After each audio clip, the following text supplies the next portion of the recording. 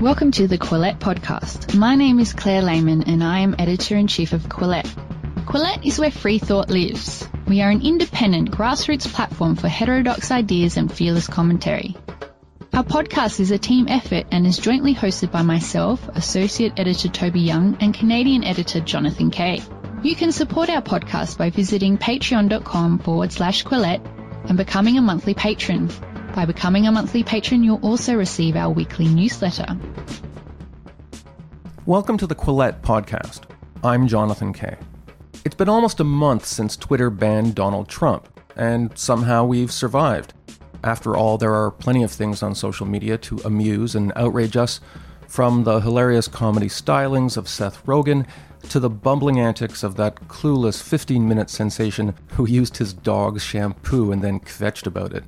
But while Trump's account and his presidency are history, he's left behind serious questions about social media governance and oligopolistic control of the digital commons. In another age, you could get your word out by going to the park and mounting a soapbox. But no one goes to parks to hear people make speeches anymore. And so what happens when a small group of Silicon Valley billionaires control all the virtual soapboxes? This month, we're devoting 2 podcast episodes to this question, with a focus in each on getting inside the head of the people who actually run social media companies.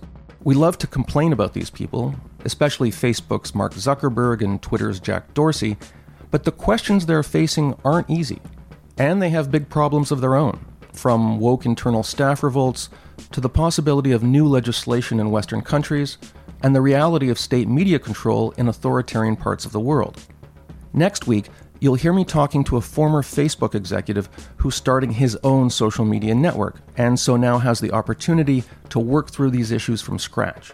But this week, I'll be talking to Bill Ottman, the CEO of an established social network, Minds.com, which now has close to 3 million users.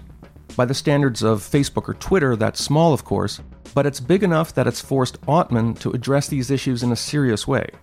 Issues like extremism, content control, and the important, though obscure-sounding issue of algorithmic transparency, not to mention Section 230 of the U.S. Communications Decency Act.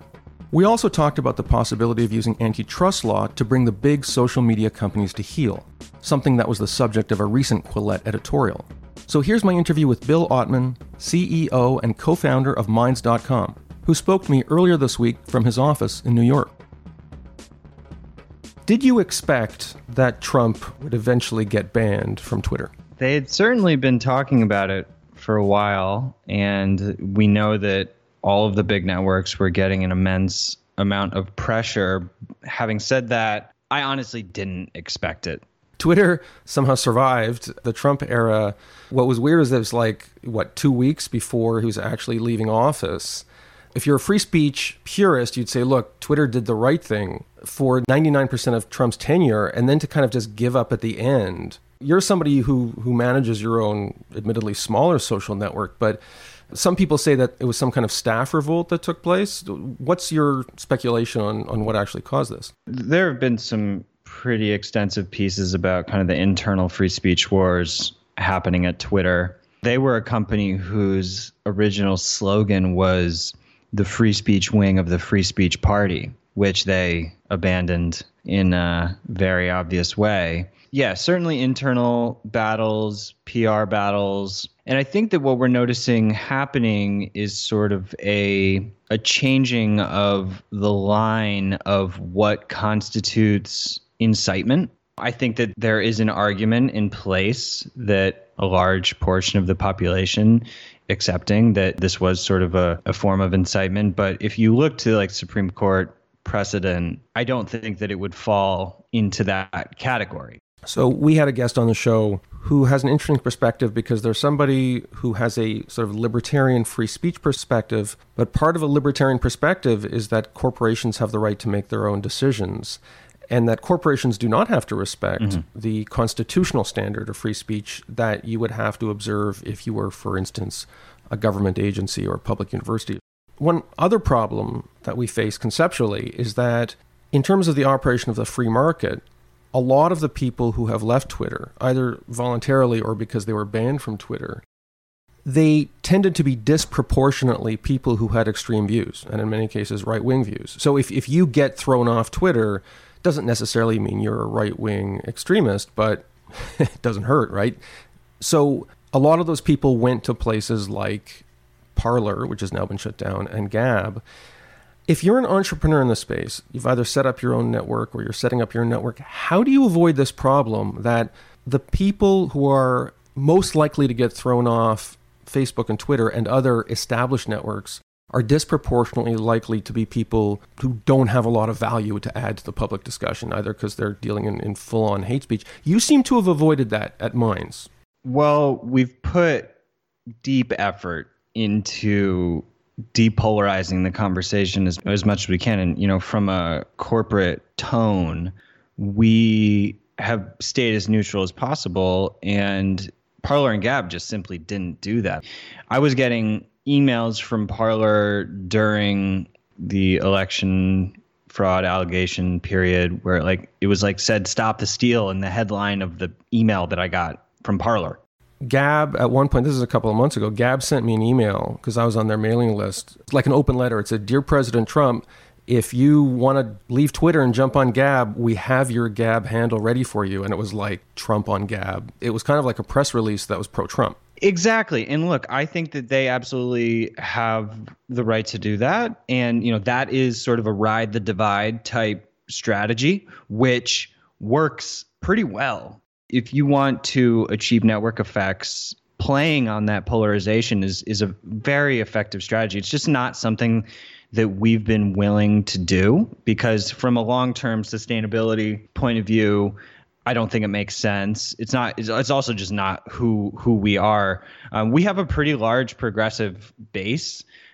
When we started growing at Minds, it was largely progressives, pro-privacy in reaction to a lot of the NSA surveillance scandals around Snowden and all that back in 2015. Just to draw back on what you said about Twitter's right to do what they did. Yeah, they do. They do have that right. That's what 230 provides. There's sort of a lot of misunderstanding about Section 230. People think that it sort of mandates constitutionality or neutrality. If I could interrupt you, just because a lot of our listeners are not in the United States, could you just describe what you mean by the legislative reference to Section 230? Sure. So, Section 230 gives platforms basically shield from liability around user-generated content. This would apply to the comment section on a news publication. So actually, news publications are protected by 230 in the comment section. And platforms, social networks, and other digital intermediaries who have user-generated content, it protects from that content, but it also doesn't mandate that the platforms have First Amendment based policy, which is what we have at Minds.com. That would be like saying if there was a phishing app, then they would have to allow pornography or something, which doesn't really make sense. I do think that there is value to having the conversation about whether or not it would be wise for big tech platforms to have more of a First Amendment approach, considering that they have become the public commons. But I'm not of the opinion that they should be forced necessarily. Your reference to Snowden is interesting because if you go back just a few years, you had a lot of people on the progressive left who themselves were deeply skeptical of any kind of content-based surveillance or control of what they were doing. Now, they were primarily focused on the evils of big government, which is itself kind of another irony. It's kind of unusual that the progressive left is just fine with Twitter censoring your content, but when it comes to the government doing it, no. That's something for the private corporations to do. So there's all kinds of strange political bedfellows that this whole thing has generated. What's interesting about Minds is from the start, it's had this very wonky aspect. There's a sort of cryptocurrency subculture there. You can get paid for your content. Because of those aspects, it seems to me it always has attracted a sort of a highly educated, intellectually engaged clientele. I'm wondering the effects of that culturally, because in the highly libertarian right, people who are Bitcoin fanatics and want to get away from government fiat currency. You do get some like hard right-wing people, but you also get people on the Silicon Valley left who see Bitcoin as like kind of, liberating people and getting rid of banks and stuff like that. You have a very interesting intellectual stew going on in minds. I'm wondering how the ingredients changed during the Trump presidency. Yeah, I agree. I think that we have fostered a pretty intellectual crowd overall. However, that being said, there is a small percentage of the more hard right, hard left even. But what we notice is that anti-authoritarian factions of the left and the right actually have both been targeted on big tech. And I also think we've seen sort of a fracturing of the progressive left where, you have people like Glenn Greenwald, Jimmy Dore, Lee Camp, Abby Martin, these types of people who do believe in free speech, like, in a pretty pure sense. And they're sort of not on this deplatforming bandwagon. And then you have another group on the progressive left, which is not having that opinion. And they do think that there's effective deplatforming. So based on the scholarly work that has been done around the impacts of censorship on major platforms, it is just a reality that when you ban people from the big platforms, and if those are mostly far right, then yeah, you're going to see mostly far right popping up on the alternative networks. That's just a basic network effect. I mean, I can cite a few studies. There's one out of Nature. I'll just read a quick quote. Our mathematical model predicts that policing within a single platform such as Facebook can make matters worse and will eventually generate global dark pools in which online hate will flourish. And then there's another out of University of Greenwich titled Net Censorship in Times of Political Unrest Results in More Violent Uprisings. So I think that we know that radicalization can occur on social networks because people go through these sort of echo chamber rabbit holes and, are recommended things and they keep kind of going down a certain path. But guess what? We also know that if you ban the people, then they're going to think they're victims and they're probably going to further radicalize. If you ban them, you also have zero chance at de-radicalizing them because now suddenly the communication has been cut off. And what we're doing at Minds is trying to have a long-term open data study, voluntarily provided data by participants, where we're going to prove, I'm confident, that on like a 10-year basis, we're going to have a higher rate of de-radicalization than on Facebook and Twitter. I actually just debated somebody at the Facebook Oversight Committee on this, and I just don't see how they will possibly be able to win that because they aren't enabling the possibility of de-radicalization. And now a message from Blinkist, the app that distills the essence from over 4,000 best-selling nonfiction books and brings them to you in 15-minute text and audio explainers. As part of my job at Quillette, I need to be conversant about what books my readers and listeners are talking about, in part because a lot of the authors of those books end up on this podcast. But life is busy. Blinkist lets me dive into a topic quickly and find out how to deploy my reading time best. Blinkist also has teamed up with popular podcast creators to blink those podcasts for you too. And yes, the company uses the word blink as a verb like that. It's a thing. By blinking a podcast using a feature called shortcasts, you can get to the heart of an episode quickly, complete with high quality audio. You can jump right in on the go during your commute, at the gym, around the house, or even download to listen offline. 15 million people are already using Blinkist to broaden their knowledge in 27 nonfiction categories, including self-improvement, personal growth, management, leadership, and mindfulness. And like I've told you before, the length of a typical Blinkist abridgment is just 15 minutes, about the length of time it takes me to walk my dog. Some of my recent favorites include The Mosquito, A Human History of Our Deadliest Predator by Timothy C. Weingard, Becoming by Michelle Obama, and The AI Economy by Roger Bootle. Right now, Blinkist has a special offer just for our audience. Go to Blinkist.com/Quillette to start your free 7-day trial and get 25% off a Blinkist premium membership. That's Blinkist, Blinkist, Blinkist.com/Quillette to get 25% off and a 7-day free trial. Blinkist.com/Quillette. And now, back to our podcast. Well, isn't engagement and de-radicalization at cross purposes? Because often people are most heavily engaged in silos that give them confirmation bias?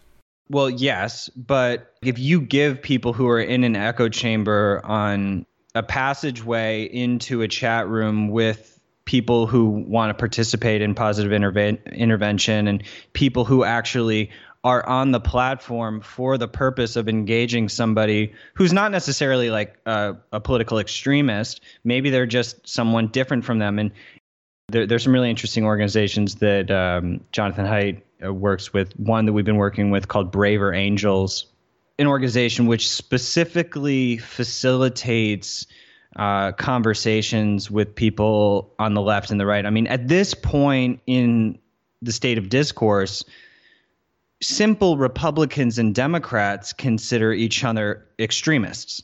It's not just a matter of the far left thinking the far right is extreme. It's your normal everyday Democrat thinking that the normal everyday Republican is literally a terrorist. Well, and before that, you had everyday Republicans calling everyday Obama voters communists. Absolutely. Which is equally ludicrous. Yeah. I think a lot of this, with user experience design that we're working on, we're trying to completely reframe the engagement flow. So if you can enter into an app with the goal of potentially having like a civil conversation with someone on the other side of the spectrum, that is a totally different frame for having an experience with an app, as opposed to entering the app and being like, okay, I'm going to find all the things that I agree with and then, rant and rave against the people that I disagree with. Actually, the point of what you're doing is trying to connect with someone from the other side. That is something that I think is really interesting because it resets your brain when you're going into it. And I think that, whether you're doing it in real world or digitally, it's like if you go into a conversation and you want to steel man, for anyone who doesn't know, it's when you try to represent the best version of the other side's argument. I find that if I forget to steel man in a debate that I'm in, whether a family member or friend or whatever, it'll go off the rails way more easily. So it's like having a clear framework for, what is our actual project here, I think could do wonders. It's not going to be a total panacea, but it could help. It's interesting how little cues can help civilized discourse. Twitter actually installed an interesting feature whereby when you're replying to somebody, it reminds you of all the common people you follow. Mm-hmm. So sometimes, you might be about to slam someone and you're like, oh, well, we both follow, my uncle or whatever. And like, maybe I'll run into this guy. So maybe I'll be more civil.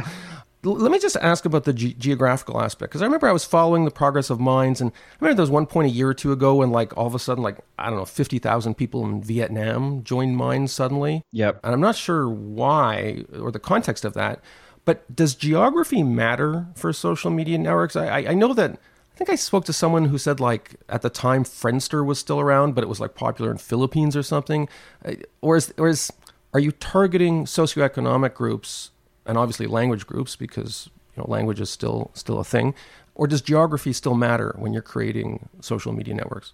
Well, it definitely matters for who we target. I mean, we're a mostly English and Spanish speaking staff, and so our ability to properly support a large community in every language is somewhat limited. We have opened up our internationalization, localization, translation tools so that community members can help translate the app into any language, and we can rapidly deploy that. And so with the Vietnam instance, and actually also Thailand in June, we had about 250,000 Thai citizens sign up. In both cases were reactions to government surveillance and censorship in those companies, sort of in collaboration with big tech. So in the instance of Vietnam, it was a revolving door between Facebook and the Vietnamese government.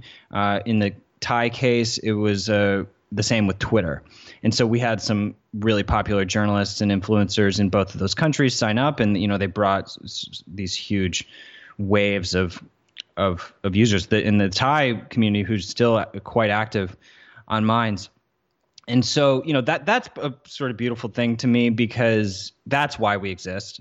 And it's the perspective of the Thai community to what everything that's going on in the U.S. is pretty interesting. And, citizens from any authoritarian state, they look at what's going on in the U.S. in a very different way. For them, it's the government censoring them.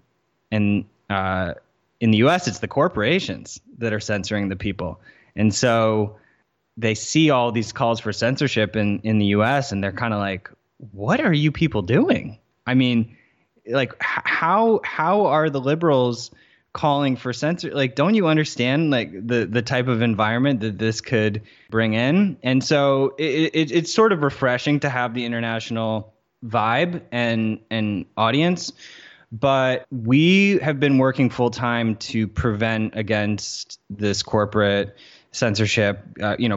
Amazon, they pulled out of their contract with Parler, and when the cloud providers start getting into this game, that is another level of scary, because that's much more foundational.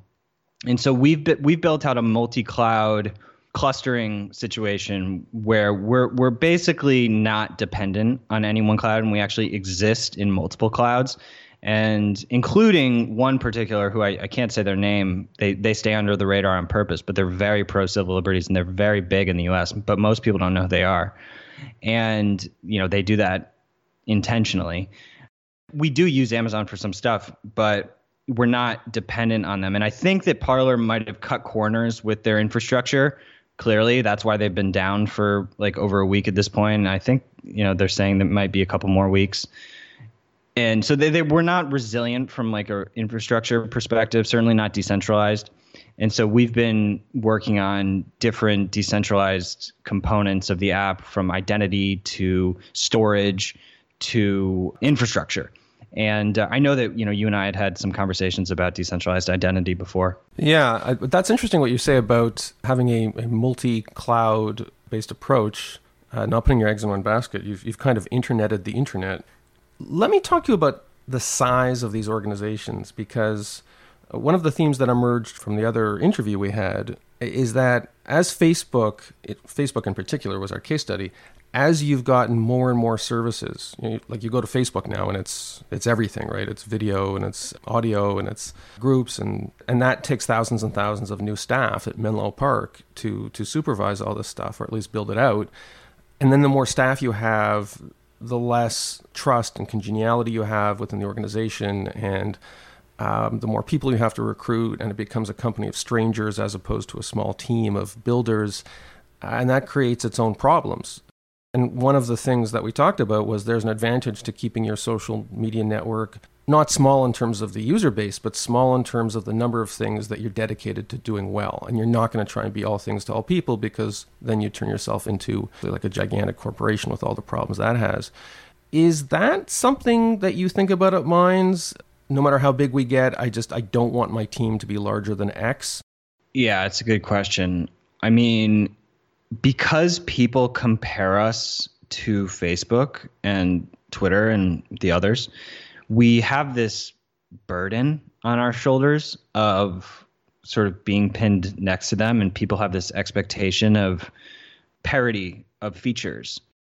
And so we're absolutely trying to stay focused on what we have now. We already have a lot. I mean, we have video, we have payments, we have news feeds, we have groups, any one of the features of our app could be a whole company in itself or a whole startup. And so we already have a lot. So the answer is yes. We're trying to stay focused and at the same time deal with that expectation that people have, because a big tech social networking competitor has to be competitive functionally.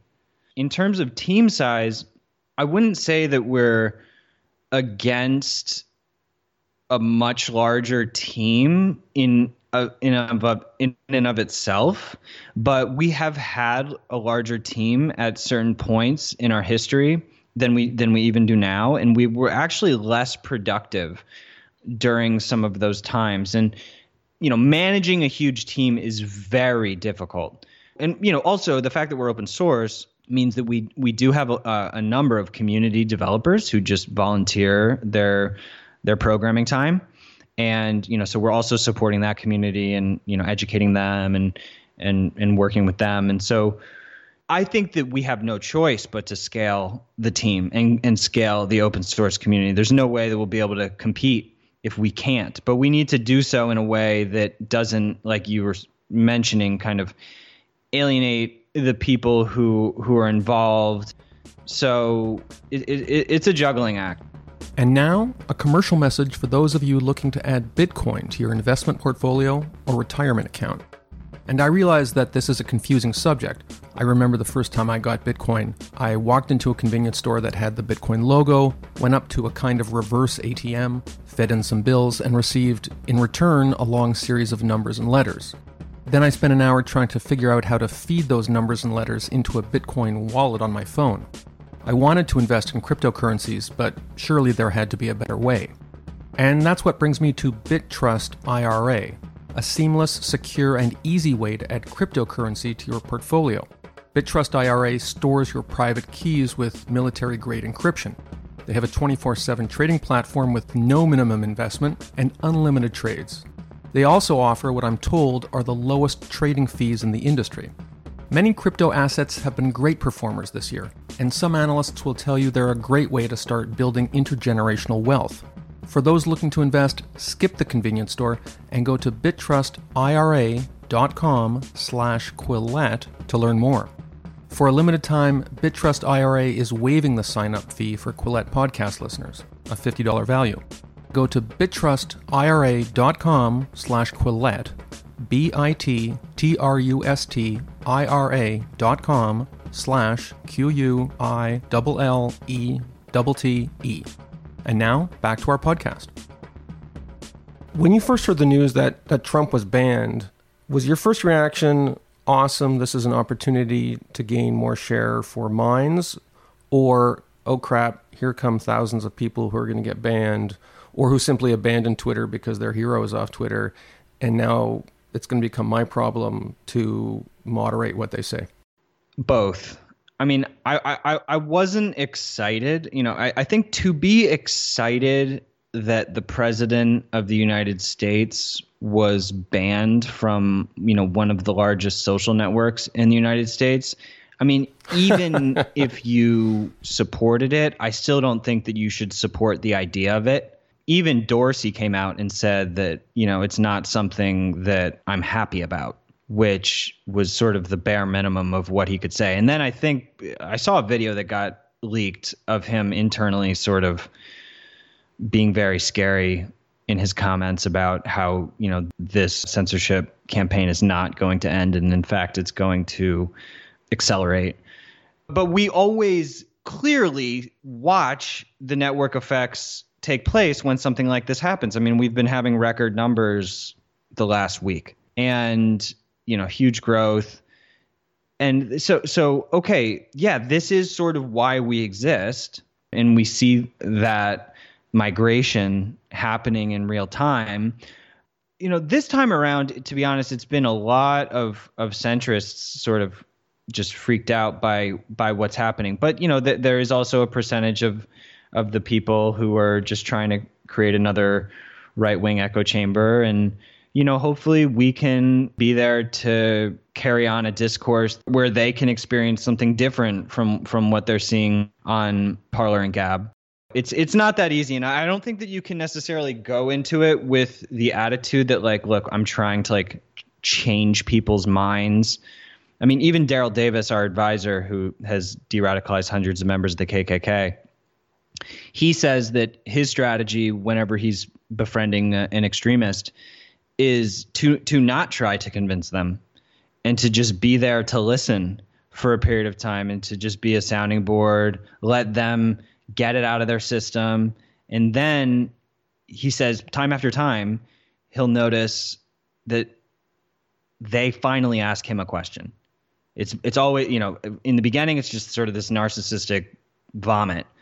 And then finally, and he's such a good listener that they want to know something about him. And that's when transformative process really begins. And so having this agenda of like perfect unity is all great. And sure, we want to build tools that can help facilitate that. But I don't think that you can kind of go into it with this like social engineering attitude. We had an editorial at Quillette the other day about using tools that have been around since the age of the robber barons to trim monopoly or oligopoly powers that you see at some of the big tech giants. Do you think that could be useful? Traditional antitrust, say we're talking about Google and you want to break up search from YouTube, from X, Y, and Z, in the past that may have been effective, but now that we're dealing with anti-competitiveness in the algorithms, the conjecture, and we've heard this from mostly conservatives, but also some anti-establishment people on the left, that there are algorithms in place that are punishing certain voices or certain competitors. So what we're talking about is in search rankings, in newsfeed discoverability, in prioritization and what's showing up in your newsfeed, in app store rankings. Every feed that you're seeing on any of these apps are dictated by algorithms with thousands of different variables, none of which we have any access to.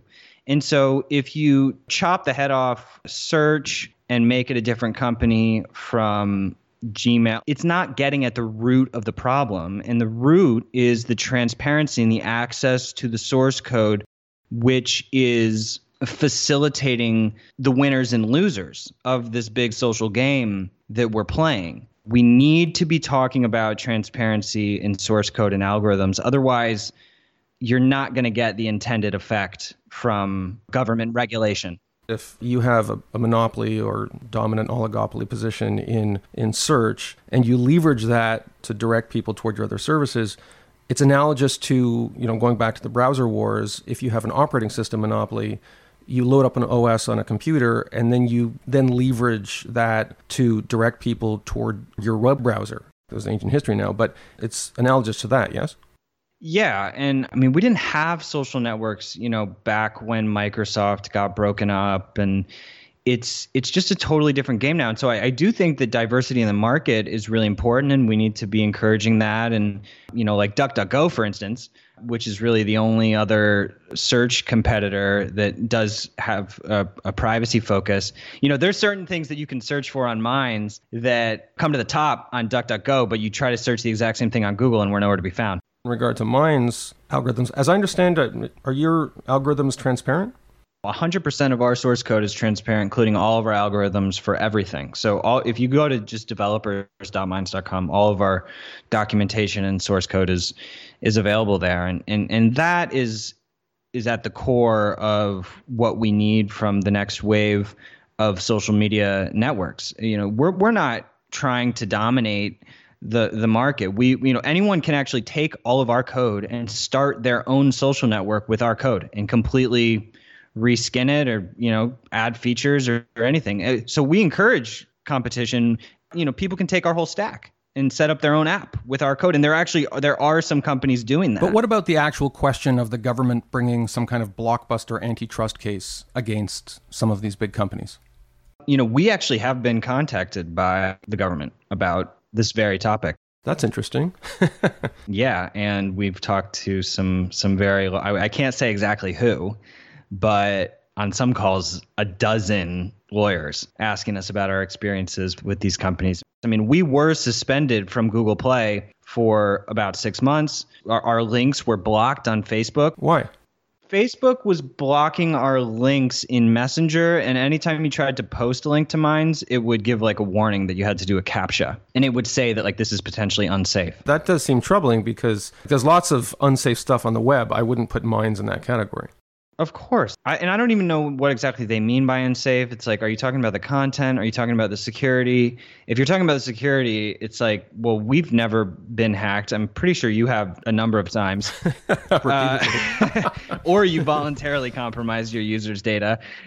We finally contacted a friend of a friend who worked there and got it reversed. But massive damage was done. I mean, come on. Anytime someone tried to share our link in Messenger or post our link, they get this scary message. I mean, that has serious impact on our business and growth. Most people would see that and be like, oh, I don't like that. Maybe I shouldn't share mine's links.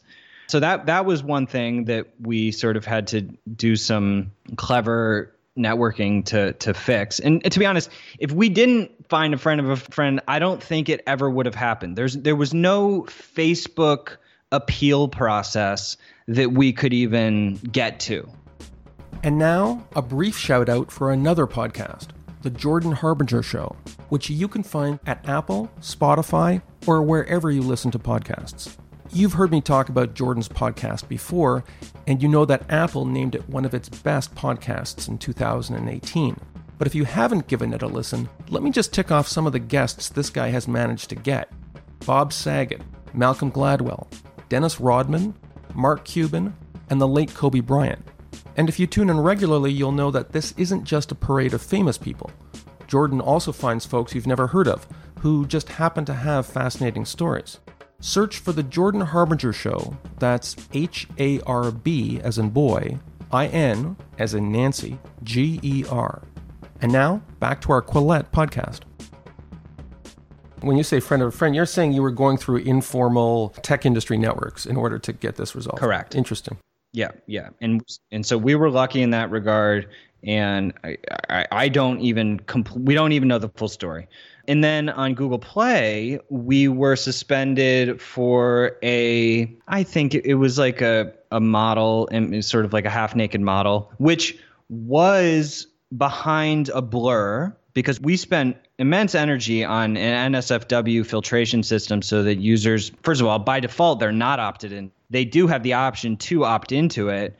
Google didn't care. And then finally, I realized that Twitter allows full-out pornography. Go have fun if you want to search pornography on Twitter. You will be blown away by what you can find on Twitter. And so then I appealed to Google, and I was like, how can you ban us for this rather tame... Okay, yeah, it's an explicit image, but like it's rather tame. When Twitter, who is one of your top apps, has full out pornography, and then they let us back right after I sent that note, and that did huge damage. And actually, just 48 hours ago, Google gave us they gave us a 24-hour warning. So yeah, we're not immune. Like, we're dealing with this constantly. We have issues with Apple. Google said they sent us some evidence, some comments that were sort of very unclear, not definitive. And they said that, you need to completely change your system. And we actually did some Ninja developer work, and we had to rip out a bunch of functionality. Like we had to rip out search on the mobile app and comments, just so that we don't get kicked out, because we have hundreds of thousands of people just on Google Play who, if we get banned, we'll lose touch with them. Like, we need to make sure that we can at least get all those people to download the app directly from us, where all the full functionality exists. But yeah, this is constant. And, even despite the fact that we've been careful in our public tone and our strategy, it doesn't matter. It's going to be really challenging no matter what. Bill Ottman is co-founder and CEO of Minds.com. Thanks so much for being on the Quillette podcast. Thanks, John. I really enjoyed it. If you would like to support Quillette, please consider becoming a patron. Head to our Patreon page. That's patreon.com/Quillette. If you haven't already, follow us on social media. We're on Twitter, Facebook, and Instagram. Do you like what you're hearing? Perhaps you would like to read more about the issues in today's discussion. head to Quillette.com where you will find more content.